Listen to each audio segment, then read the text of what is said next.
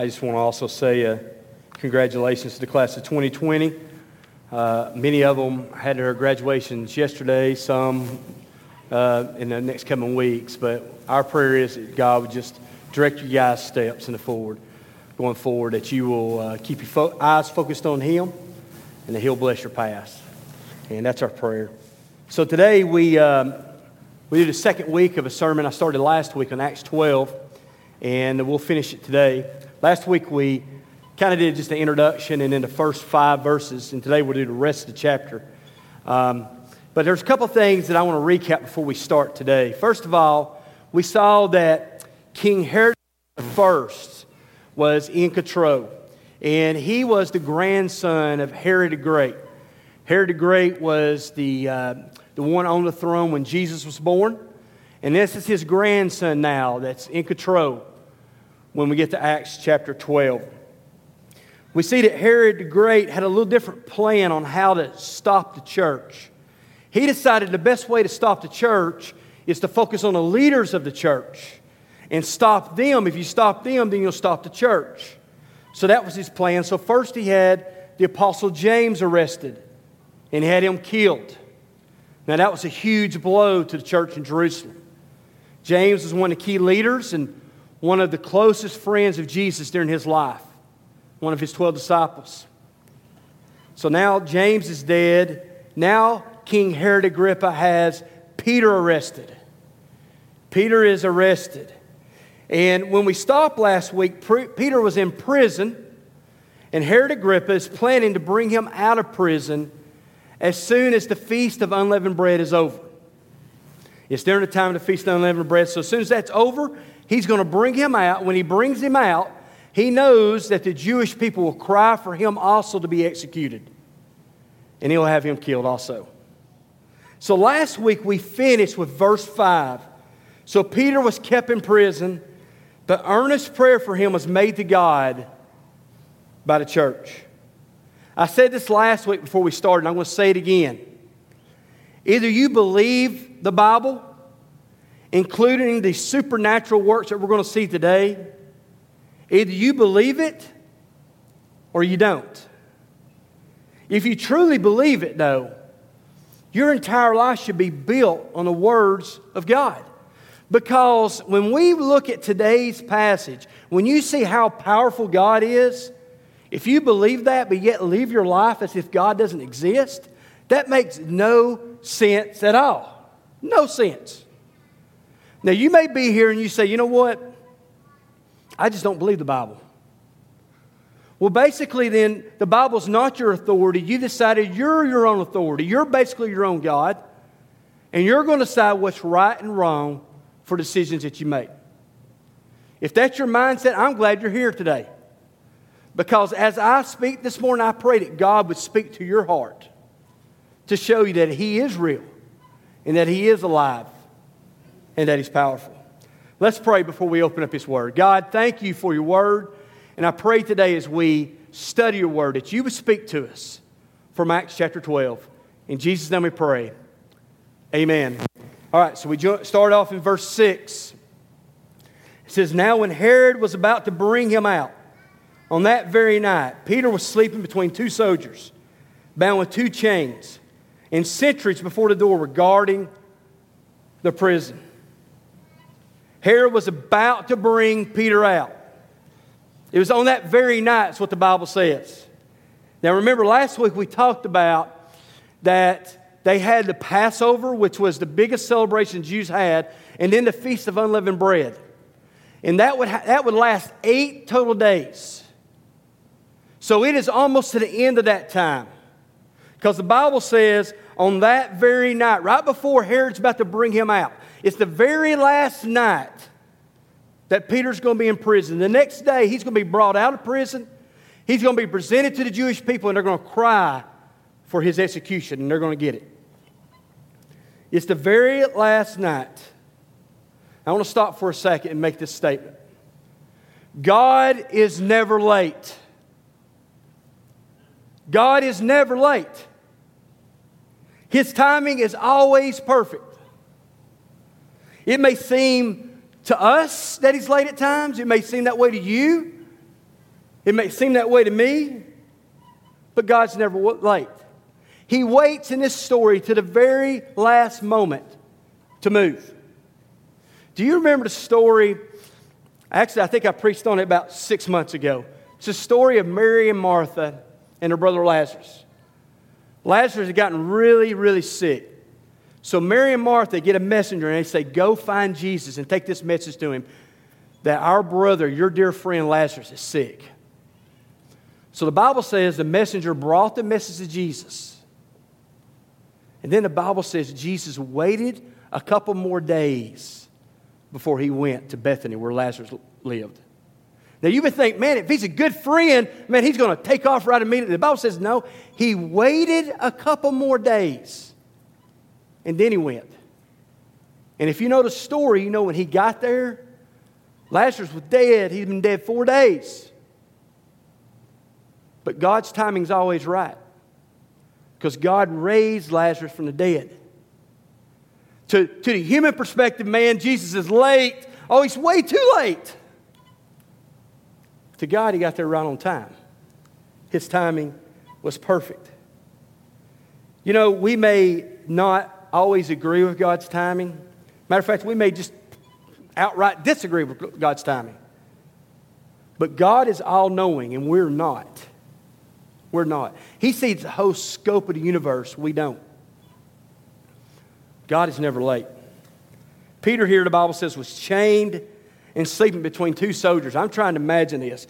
I mean, when I sleep, I like to have my part of the bed, and Candace needs to stay over there. I don't want, I have to have my area. I tell her I get about a third of the bed, and she gets the rest, so I tell her. I don't know if that's really true. But anyway, that's what, imagine Peter sleeping here. The Bible says he's chained on both sides. He's got a soldier on both sides.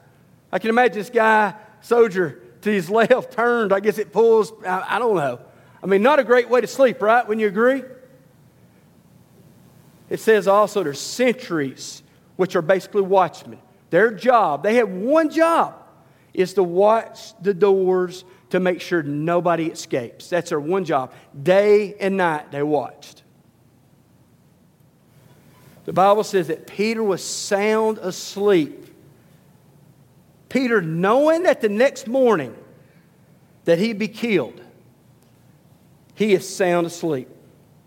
He wasn't awake, biting his fingernails, all nervous.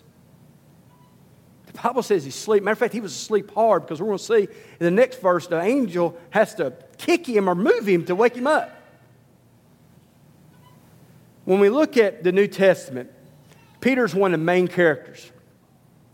Another one of the main characters is the Apostle Paul. And I want to share with you something that the Apostle Paul said that I believe Peter understood. Peter's getting ready to be killed, but he's sleeping because I think he understood what Paul was saying. Paul said this in Philippians 4. Don't be anxious about anything. Don't be anxious about anything. Now let's be honest. Don't worry about anything. If I asked you guys to raise your hand, who in here never worries? How many would you raise your hand? And then if I saw some hands, I'd probably speak next. How many lie in church would be my next thing I'd ask. We do, don't we? We worry about things. We get anxious about things. Paul says, don't be anxious about anything. Now we may say, well, Paul, you just don't understand. Just like Jason was talking about, we've lived in a difficult year. It's 2020. With the coronavirus, the pandemic, everything that's going on. Y'all know what else is going on in our culture. A lot of things to be concerned about. Paul, it's easy for you to say, but you're not alive today. Actually, Paul had experienced much worse than any of us know anything about. The Bible says 3 times Paul was shipwrecked. Now, I don't know about you, but I'm not interested in being shipwrecked one time. He was shipwrecked 3 times. The Bible says one time he was shipwrecked. He stayed afloat in the sea day and night.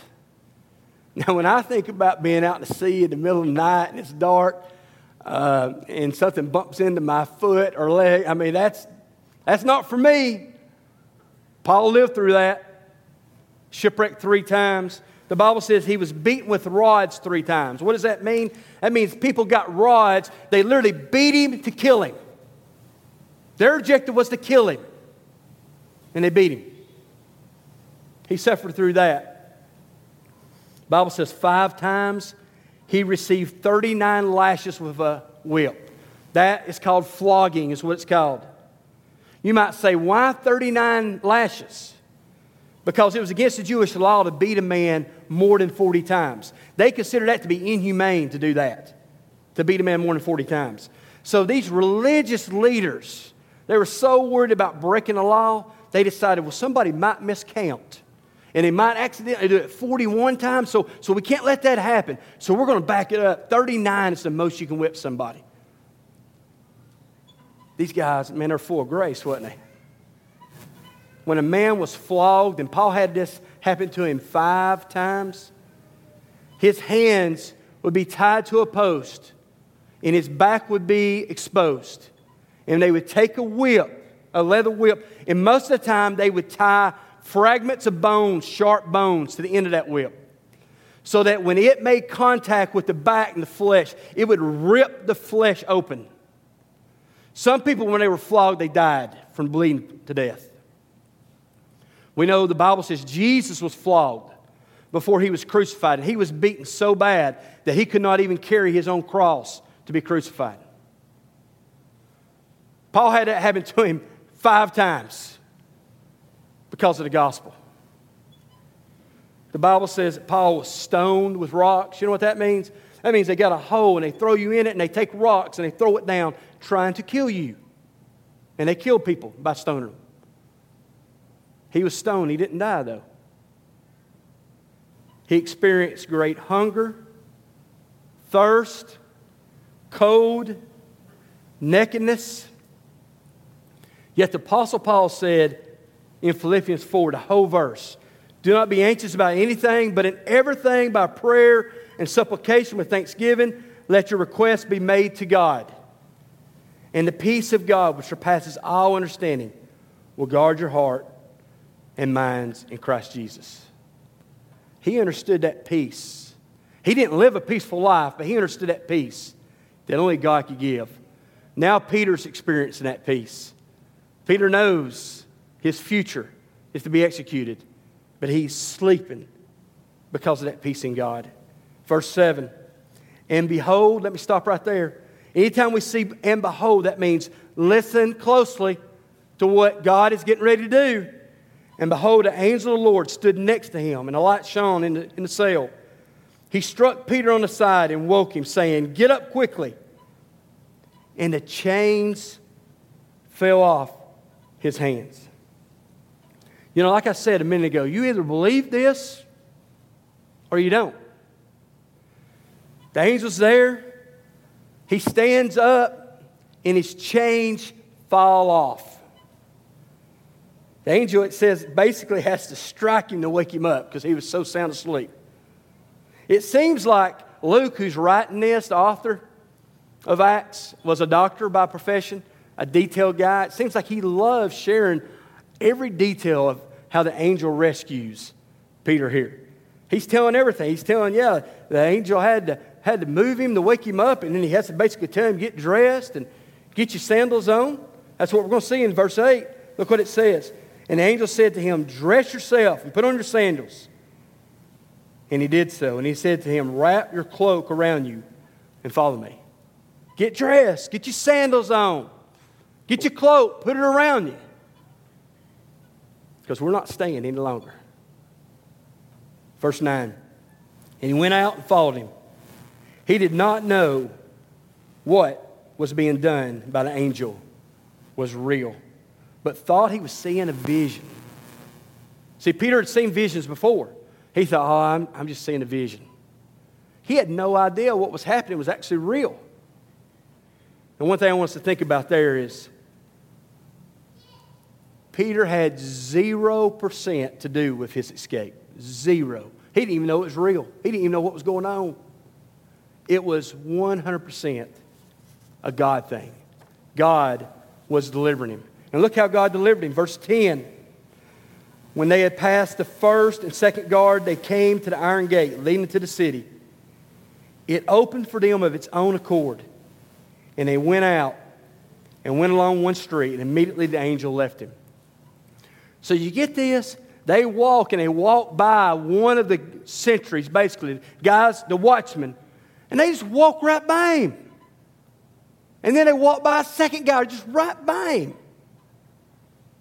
How does that happen? These guys, their job was to make sure nobody escapes, and here they go, right by them. How do you explain that? God's supernatural hand. How else can you explain that? And then the Bible says that they got to the iron gates. The iron gates, in all the major cities that have walls and they have these iron gates, the iron gates was super heavy and super large. They were supposed to defend a city in case the enemy attacked from outside. You could not get through these gates. The Bible says that the iron gates open up. I said this in the first service. We thought in the 19th or the 20th century we were smart by inventing automatic doors. They had them back then. Jesus had one. I mean, God had one there. They just opened up. They walked to it and it opened up for them. The largest hurdle to Peter's release was just opened up easily by God. I spoke to someone recently in our church, and I won't share his name because I didn't ask him beforehand, but I'm pretty sure he wouldn't mind.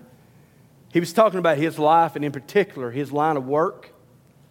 And he shared this with me a couple weeks ago. He said, God opened door after door for him in situations that were absolutely closed doors.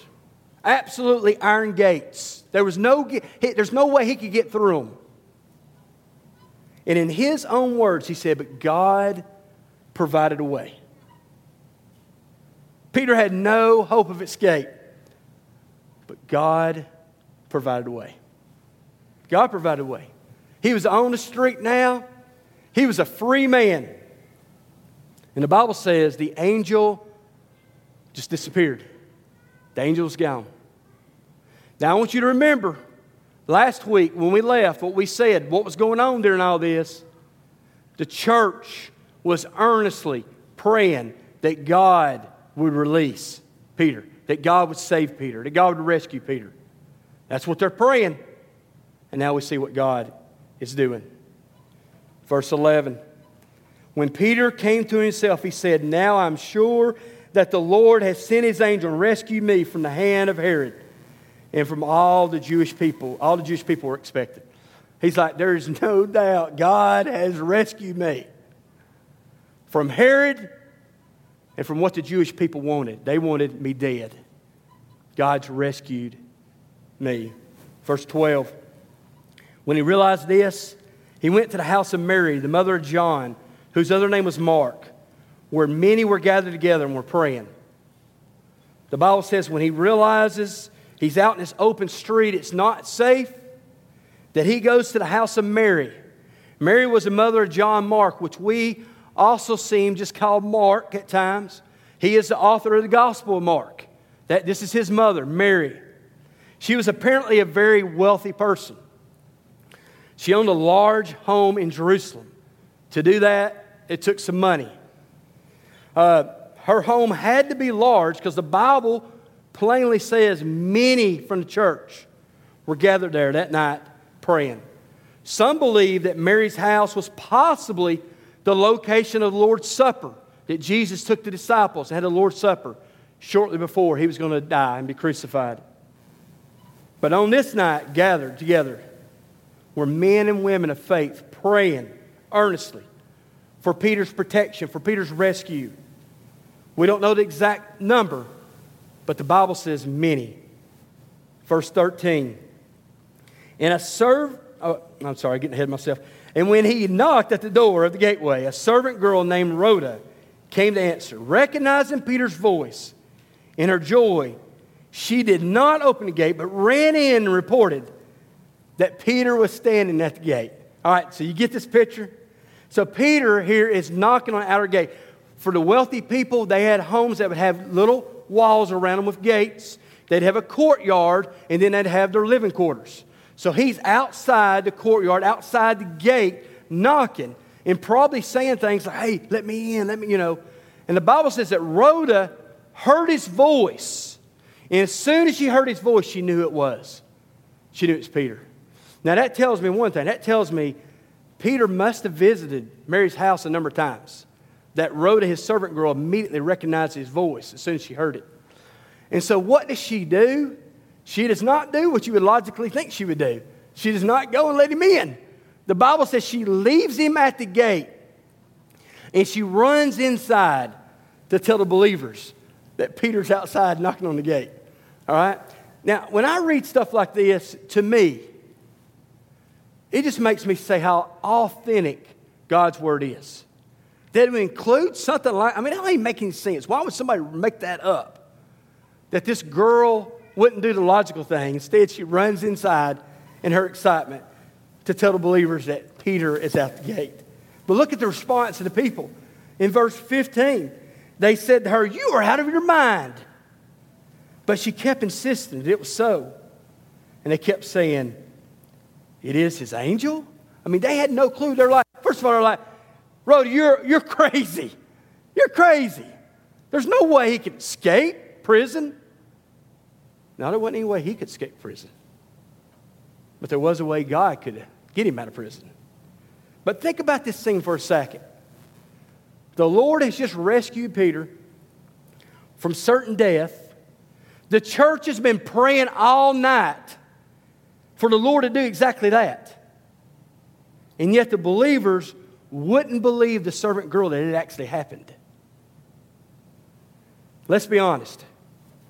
How many times have you prayed about something and afterwards you think to yourself, that'll never happen. Nothing will change.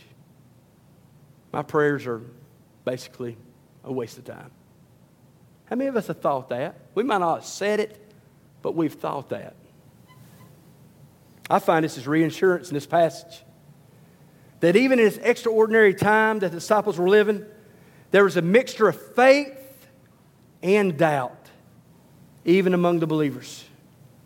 They didn't believe that Peter could possibly be free. Verse 16. But Peter continued knocking. He continued knocking. And when they opened, they saw him and were amazed. They opened the door and there he was. And the Bible says they're amazed. And I think that's the perfect word. Because when you're amazed, there's no logical way to explain what you're seeing. And that's what they were doing. They were astonished. They could not believe Peter was there. Verse 17, but motioned to them with his hand to be silent, he described to them how the Lord had brought him out of the prison. And he said, tell these things to James and to the brothers. Then he departed and went to another place. The Bible says, apparently, man, they were making a commotion. They were so excited, I can understand. This is in the middle of the night, maybe early morning. He's like motioning them, hey, shh, don't wake everybody else up. Don't let everybody know that I'm here. And he says, and he explained how God had released him from jail, how God had brought him out of that cell. And he says, go and tell James and the brothers. Now, remember, we studied about James in the first part. That was James, the apostle. That was one of Jesus' disciples. This is a different James. This is James, the brother of Jesus. That didn't become a follower of Jesus after resurrection. He would later go and write the book of James. This is the James that he's referring to. Go and tell him what God has done. And Peter knew that he needed to leave Jerusalem. He needed to go to a safer place. So the Bible says that he left them. Now, how do you think the news went of Peter's release when Herod found out? How do you think? Let's face it. The next day was the end of the Feast of Unleavened Bread. That was the big day.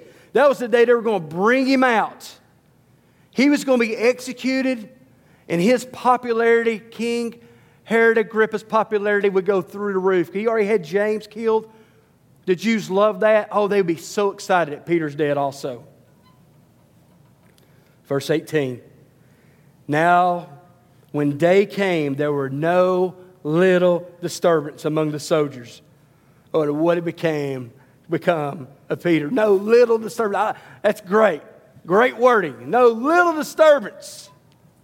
I mean, I bet you it was pandemonium. I bet these guys were like running around. I mean, just chaos. They were going to these two guys, chained to him. Explain what happened. Where'd he go? I didn't feel anything. I didn't see anything. How's that possible? You were chained to him. They went to the sentries. Your job was, you had one job, just to guard and make sure nobody escaped. Definitely not Peter. What happened? I didn't see anything. I can't explain it. You can't explain it. You can't explain the supernatural work of God. It happened and they didn't even know it. He escaped from right among their grasp. Verse 19, and after Herod searched for him and did not find him, he examined the sentries and ordered that they should be put to death. Then he went down to Judea to Caesarea and spent time there. When Herod found out, man, he had to go himself to the prison. He had to see, because this was going to be a PR nightmare for him. He was so excited about Peter being killed and all, his approval rating, and now he had let Peter escape. That was going to be embarrassing. It says that he investigated the sentries, the watchmen. They couldn't tell him anything. The Bible says he had them put to death. The Roman law detailed that a guard who allowed a prisoner to escape must receive the penalty that the escapee would have received. Instead of Peter dying, the sentries were put to death. Peter now is free, and the church continues to grow.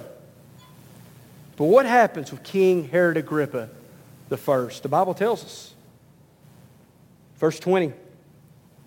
When Herod was angry with the people of Tyre and Sidon, and they came to him with one accord and had persuaded Blastus, the king's chamberlain. They asked for peace because their country depended on the king's country for food.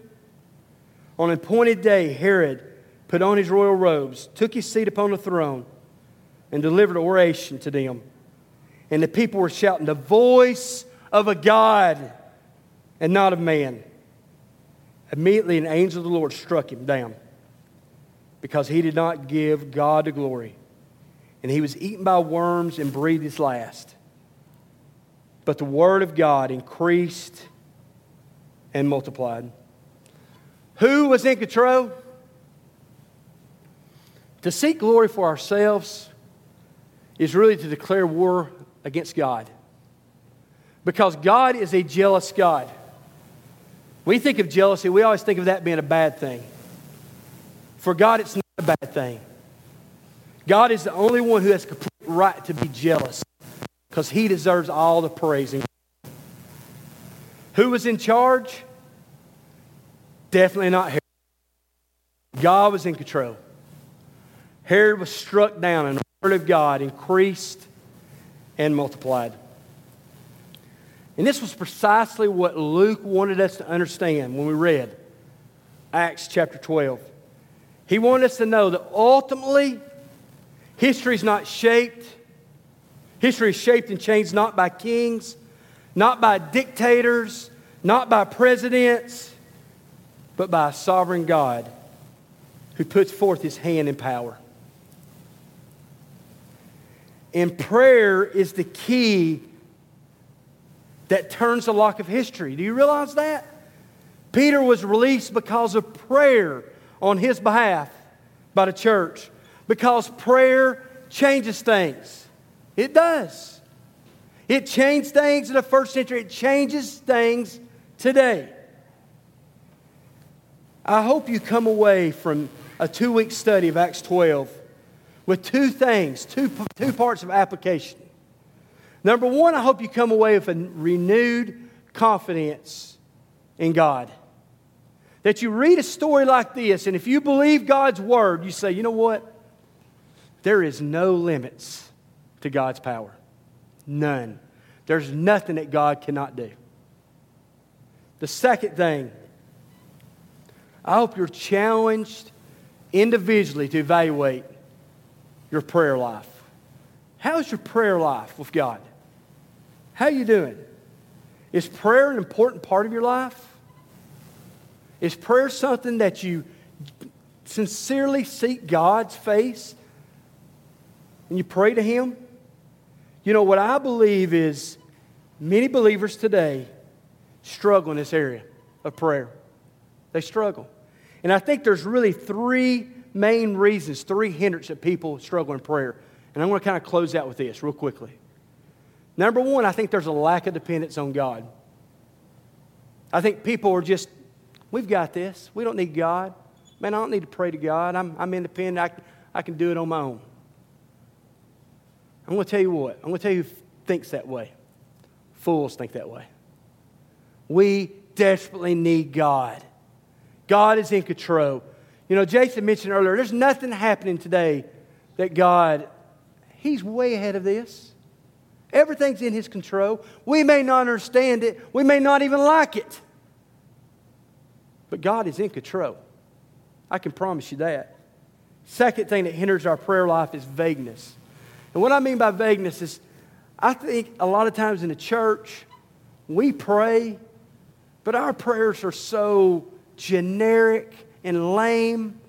They're prayers from our head, things that we know, but they're not prayers from our heart. We say things and we pray because we're the church. We're supposed to pray. But in our hearts, we don't even believe them sometimes.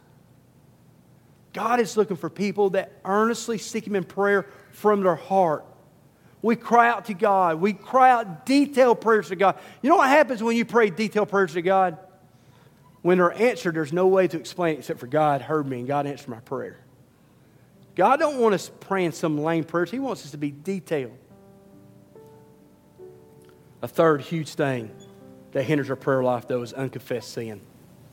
When we got sin in our life that's not confessed before God, it blocks our relationship with God. We got things that we're doing that's unpleasing to God, and we just have not repented, asked God to forgive us. It'll destroy your prayer life. It may be one of the reasons that we're not seeing God move in our prayers. It's maybe because of the life that we're living. And we need to seek God and confess and be dependent on Him and trust Him. Because I promise you, God is still on the throne. He's still alive. I want to close this with maybe a little different way we're going to do the invitation. I want us just to take a moment and let you just talk to God. And I would encourage you to do two things. Number one, praise Him for who He is. That He is sovereign King. Thank Him that we worship Him. And secondly, I want you just to cry out to Him about your prayer life. I don't know about your prayer life, but if it's strong, thank Him that it is strong. And pray that He would even make it stronger. But if your prayer life is weak, or if your prayer life is basically non-existent, ask God to help you. Ask God to give you strength. Ask God to help you see that you need to be dependent on Him. That you need to confess sin in your life. That He would move so that you could have communion with Him. That we could pray and see God mighty move today in 2020. Just like we see in the Scripture.